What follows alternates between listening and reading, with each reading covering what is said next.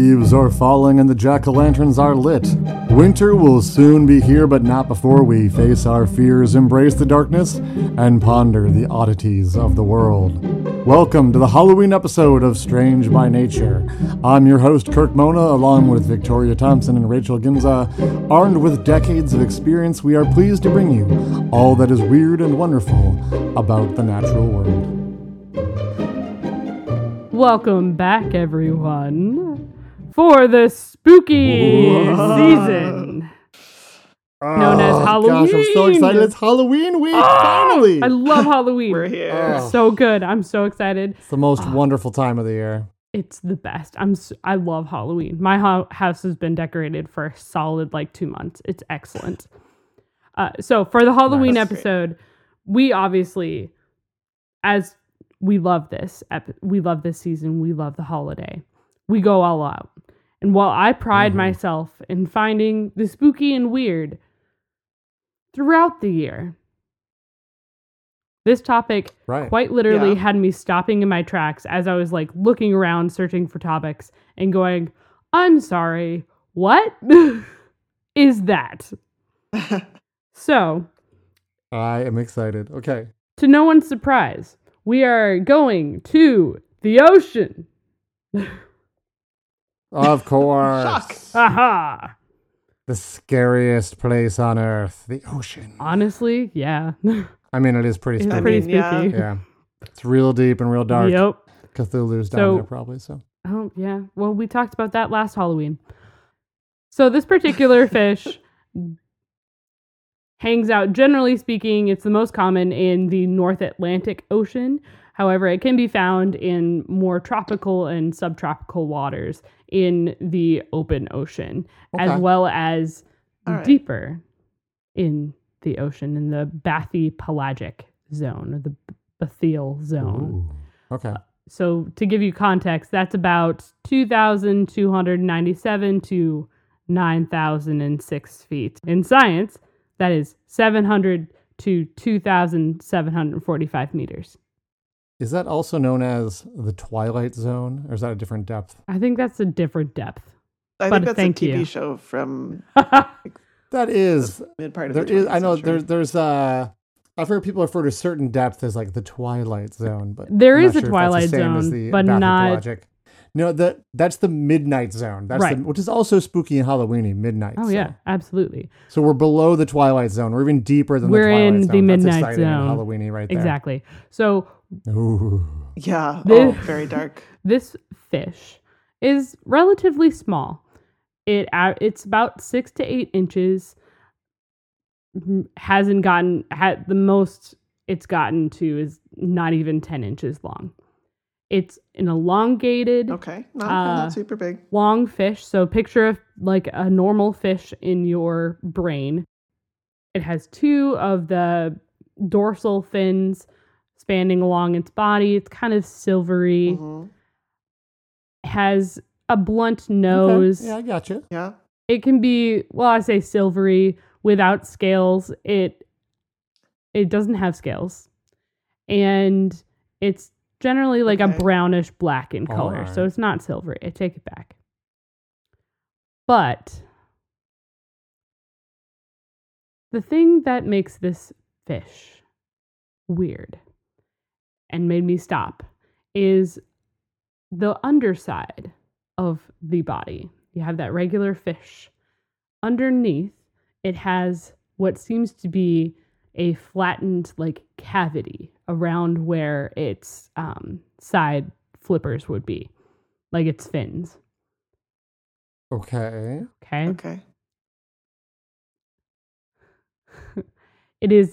Its lower jaw goes past the upper, and they're lined with a single row of very sharp teeth. Pretty much canines. Now, very sharp, pointy teeth. Very sharp, pointy teeth. Now, the thing about this fish... Needle-like, could you say? You could. This fish eats other fish. I've been avoiding saying the name. This fish is called You sure Yes, have. I noticed. It is one word. One name is the Chiasmodon niger. Is the binomial name, also known as the black swallower. And this fish, Black swallower. This fish is capable of swallowing prey over twice its length and 10 times its mass. Oh, what? What? Oh, how? Oh. Remember that protrusion To quote Magically Rachel, I don't like that. Yeah, you don't like that? Yeah. Yeah. This fish is able to You call it the Mary open Poppins fish, too. its jaw enough. That protrusion is part of its lower jaw, and it will swallow the fish whole. And it's actually been found I bet, yeah. that they've swallowed fish so large that decomposition happens before digestion in some of the fish.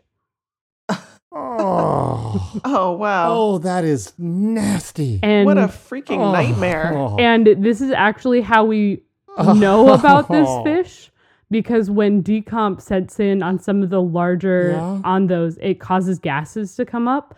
And so this fish, it's for deeper. Yeah. It's for deeper. So it comes up to the surface because it can't breathe.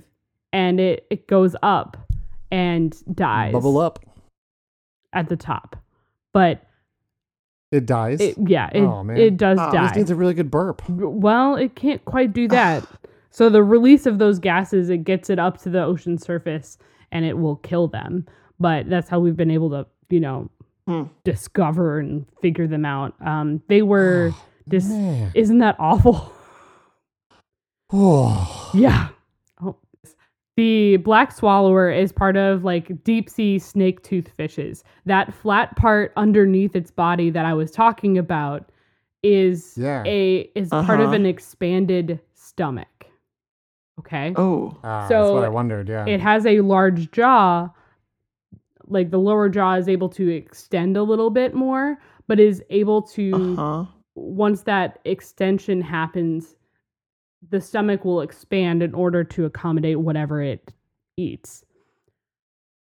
Wow. It does. It'd be really handy on Thanksgiving or something. Oh, absolutely. Yeah, oh my gosh. Or if you want to be a competitive eating contest. There we go. Yeah. Oh, yeah. So Kobayashi just grabs a whole factory and eats it. Oh, man. The black swallower eats the prey, whatever fish it's going after, whole. But first, naturally, yeah. What it does is it swims up to its prey and latches on with those really sharp teeth on its tail.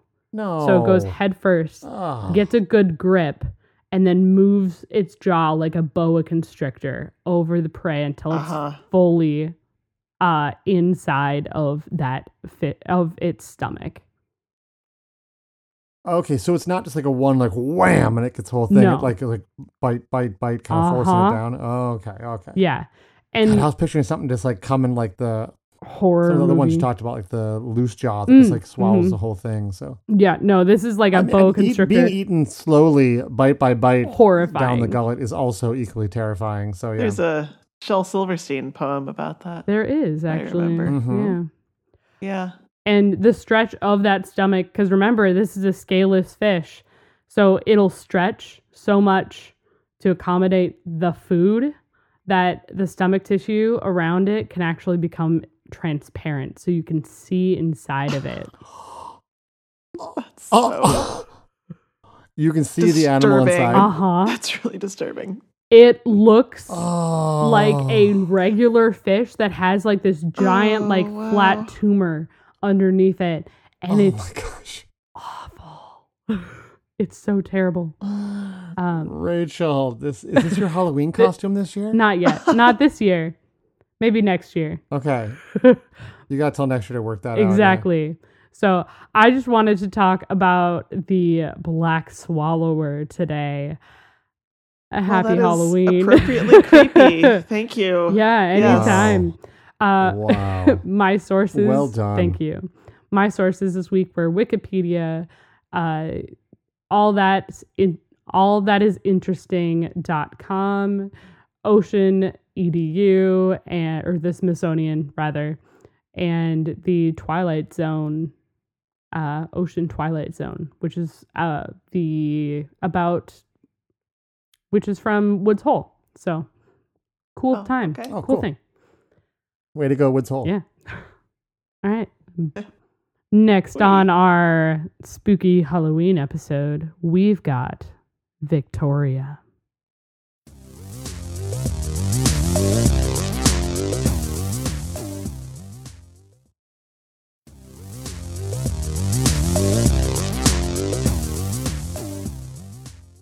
All right.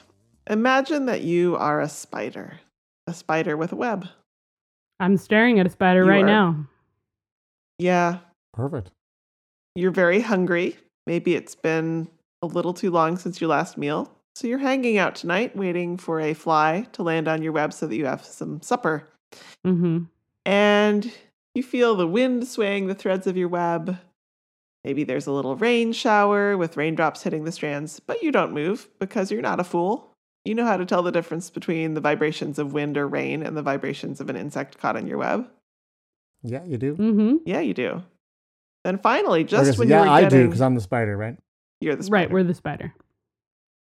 Yes. Gotcha. I'm a spider. So- I'm the spider. Just when you're getting really hungry, a fly. You can feel it thrashing around, trying to free itself from the sticky embrace of your spider silk. Yay! Dinner at last. Hungry already. Yay. You scurry over to where the DoorDash fly has is. arrived. Yes. You get ready to envenomate it and wrap it in silk. But hold. Where is the fly? You don't see one. You're about to turn around when you feel the tiniest vibration of suspicion and bam, you are trapped and Oh, something no. bites you on the Oh. leg and suddenly you're paralyzed. Oh no! Oh, I hate getting bit in the leg and then paralyzed. Oh. Yes, you realize that you have been caught by a pirate spider. Arr, arr. That's excellent. 'Tis the worst way to be caught. So then the pirate spider bites you again and you realize you are done for. So yes, pirate spiders are a real thing. And yes, they are called pirate spiders. As they well Or should sometimes- I love it. Yes. Love Sometimes it. they're called cannibal spiders, which is a little misleading because while they do feed mostly on other spiders, it's not the ones of the same species. be. Okay. So pirate spiders do not generally build webs, but instead they will climb onto other spiders' webs at night and mimic the vibrations of an insect or a potential mate. Man. Yeah. That is Whoa. wild. That's rough. Yeah. And then they will sneak up on the resident spider of the web and trap them because they have very long front legs. And the legs have these stiff spine-like hairs that make it difficult for the captured spider to escape. And they will bite the captured spider on the leg, as I mentioned, and then eat it. They are from the family Mimetidae, which has about 200 species found all over the world, mostly in forests. And they're usually yellow or brown, about 3 to 7 millimeters long. Okay. So, not anything special. They look spidery. Yeah. Their most notable feature, their most Sound notable like feature spiders. is those long front legs with the spines that I mentioned before. Right. Yeah. Hmm. So there was a recent discovery about a pirate spider who does things a little differently and even more sneakily. Ooh. I'm intrigued. This one is called Gelanor sequirus. It's found in Costa Rica. Oh, of course. Yeah. Of course. Of course. Never heard of it. And to understand how Gelanor sequirus does its work, you need to know how orb weaving spiders build their webs. So what they do is they let loose a free floating line of silk, and when it sticks to something, They run across the line and secure it down, and then that becomes sort of the anchor point and the basis of the web that they build. And when I say an orb weaver, that's kind of your typical spider web that you think of when you think of a spider web, like Charlotte's Those big Web. round ones. Right. Yeah, big round ones. Exactly. Yeah. So what this particular pirate spider does is to set a trap. It lays a bunch of its own lines of silk across an open space and sets them up. And so when an orb weaver sends out a floating line, the floating line sticks to one of the trap lines, and the pirate is lying in wait to catch the orb weaver as it comes across to make its web. Oh, it's just already sitting there at the node spot. It's like, come on down. Yeah. And Wow. Dang. yeah, Brutal. the scientists who first observed this behavior a few years ago, they saw the orb weaver, when it realized what kind of trap it had just walked into, tried to escape by attaching a drag line and dropping down off the trap. Mm-hmm. Sure, But the yeah, pirates- smart. Yeah, the pirate spider dropped its own drag line very quickly, and the two spiders hung there next to each other on the ends of their lines, fighting Whoa. like actual pirates in the rigging of a sailing ship. That's my awesome. God. That's awesome. That's so cool. Until the orb weaver was overcome and eaten. Oh, poor orb weaver. It tried Yeah. so hard. Oh, So it's like that is hand-to-hand spider battle at the end of a rope. many That's awesome. There's actually hand to hand to hand to hand to hand to hand battle. Indeed. Yeah, that's pretty much what I have. I just thought That's awesome. pirate spiders would be a really good Halloween topic because it's pirates and spiders. Yeah. That's amazing. I love that. Yeah. My sources Also a this great week- Halloween costume, pirate spider. Indeed. I already have a costume. I might have to do it. Don't say we never did anything for you if you were Yeah. struggling for a Halloween idea. My sources this week were Science News, the Museums of Cape Town, and some help from Wikipedia. So We are going to take a little break, and when we come back, it will be Kirk.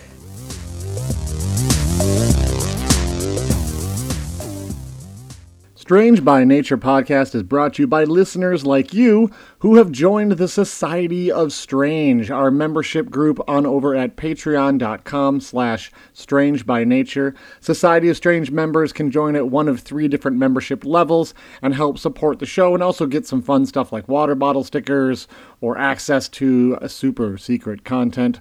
So thank you to those who have joined already to help make this podcast possible. If you haven't joined yet, we'll see you soon over at the Society of Strange at patreon.com/strangebynature. See you soon.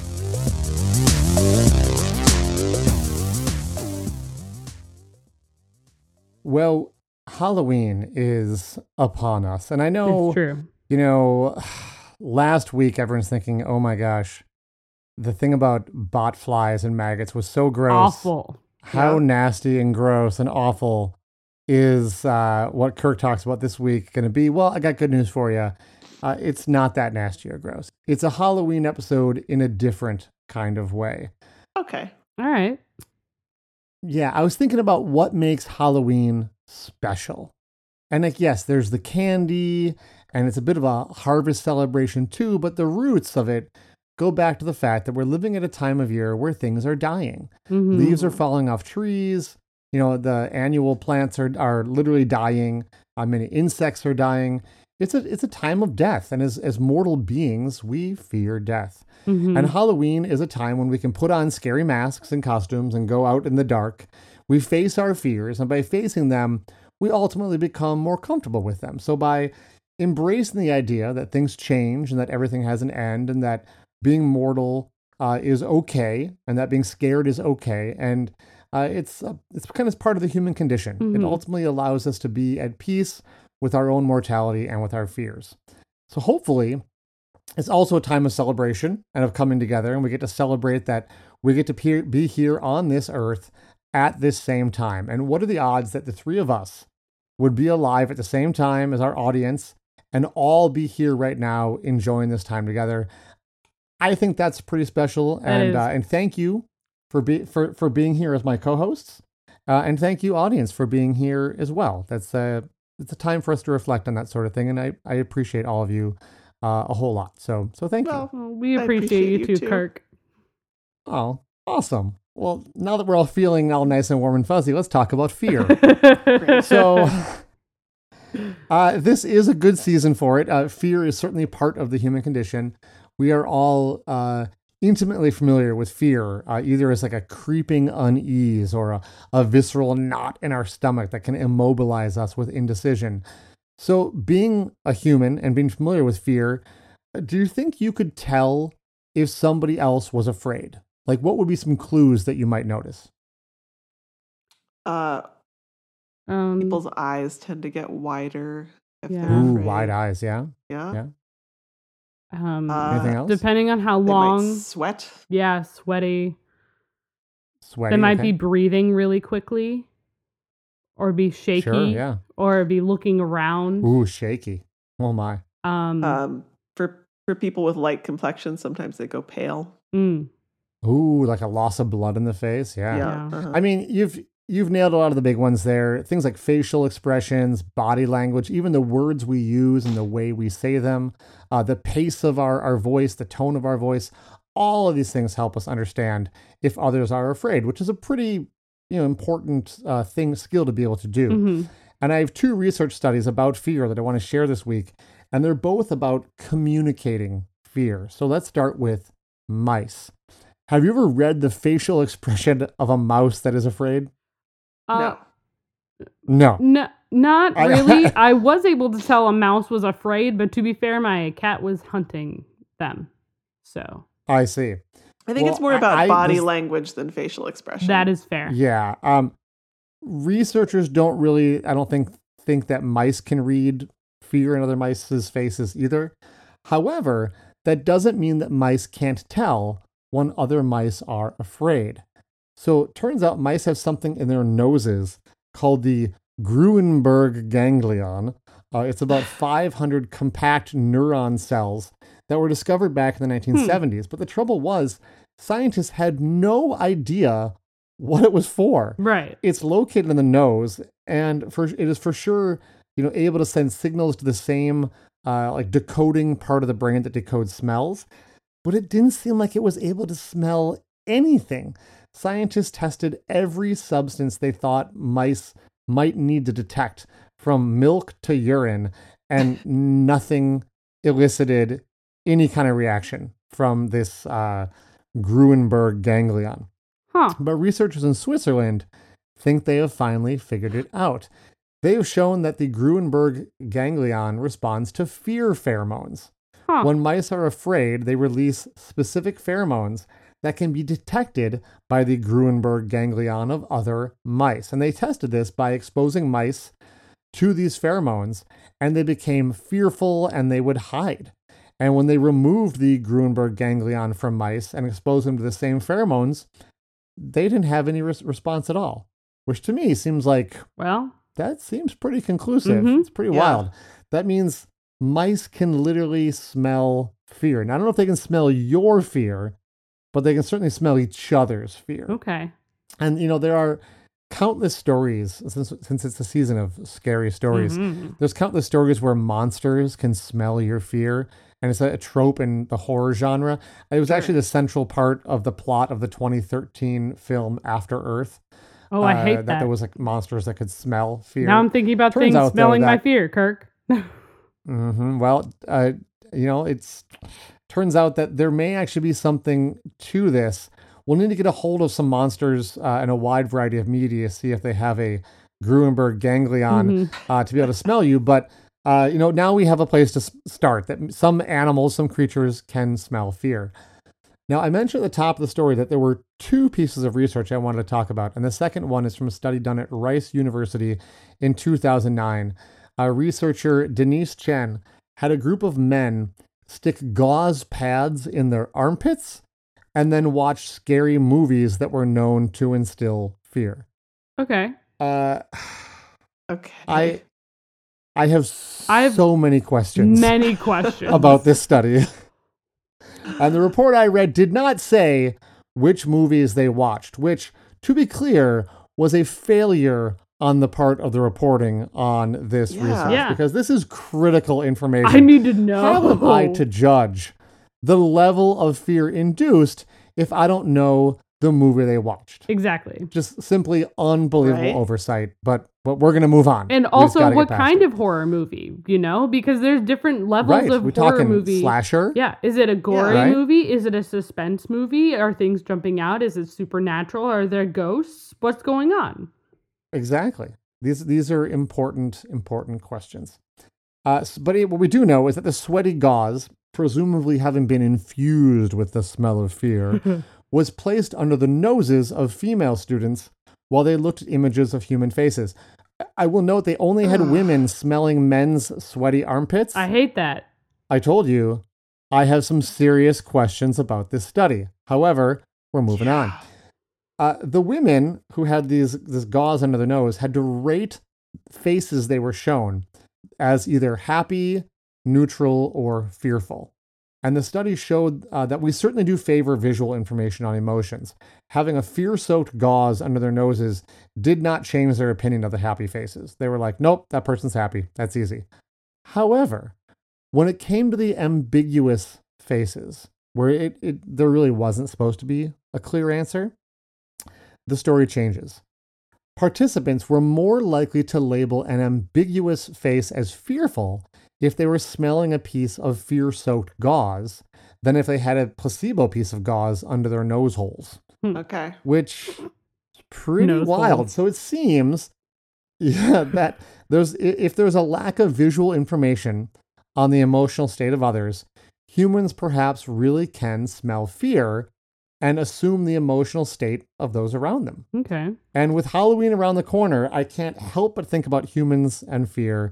I hope this research is repeated and tested and turns out to be true, because here's the thing. I've always dreamed of creating a scientifically based haunted house. Okay. Like basically, I want to create a haunted house experience that takes everything science teaches us about fear, everything from infrasound to temperature to visuals to pheromones to psychology, and just create the most haunted, spooky experience possible. And if we can make haunted houses scarier with I said pheromones, pheromones, then all the better, I say. Trademark that. Right, there you go. Trademark. Pheromones. We're gonna make that. And maybe, people who've worked in a haunted house, write to us if you have and tell us what does it smell like working in a haunted house. I wonder if humans can pick that up and you're with a group of people and people are scared. Does that increase your sense of fear if you are also smelling that? I don't know. That is something that needs to be researched. There's an Ig Nobel Prize, by the way, in Yes, that it is. research. Oh, yeah. So someone get on that. I gotta know. But I do think, talking about haunted houses is pretty interesting. And that's kind of a weird place to end the segment, talking about haunted houses. But Halloween is almost here. And I think a haunted house is a great example of how by facing our fears, we gain power over them. In those moments of fear, we learn something about ourselves and just perhaps about the armpits of the people nearby. My really hope- sources this week. I really Go hope on. those women were well compensated for their They time. better have been. I'm sure they were college students. They did it as part of some Psych 101 class. They were not compensated at all. I'm sure. Yeah. My sources this week were Science News Explorers and Science Daily. Incidentally, if you want to hear what ideas I have so far for a haunted house based on science and psychology, head over to Patreon, where I'm going to post up a conversation we're about to have right now about haunted houses. That conversation is a perk for our Armadillo Squad and Platypus Squad level members. Thank you for your support of the show. We'll see you there. And for everyone else, consider becoming a member of the Society of Strange over at patreon.com/strangebynature. And you can hear some of the extra, weird stuff we talk about sometimes. Yeah. Thanks for listening, everyone. Thanks for listening. Have a happy safe Halloween, and everybody. Spooky Halloween. spooky Halloween. Bye-bye. Bye. Thanks, everyone, for listening to today's show. Be sure to subscribe. New episodes drop every Wednesday, and we love sharing this strange world with all of our listeners. If you would be so kind as to leave us a 5-star review, that would be great. It lets other lovers of the strange discover the show. You can reach out to us on social media by searching for Strange by Nature Podcast on Twitter, Facebook, and Instagram. You can send us an email as well. Our address is contact@strangebynaturepodcast.com. If you want more information about the show, you can also check out our website, which is strangebynaturepodcast.com. Until next week, get outside, stay curious, and embrace the strange.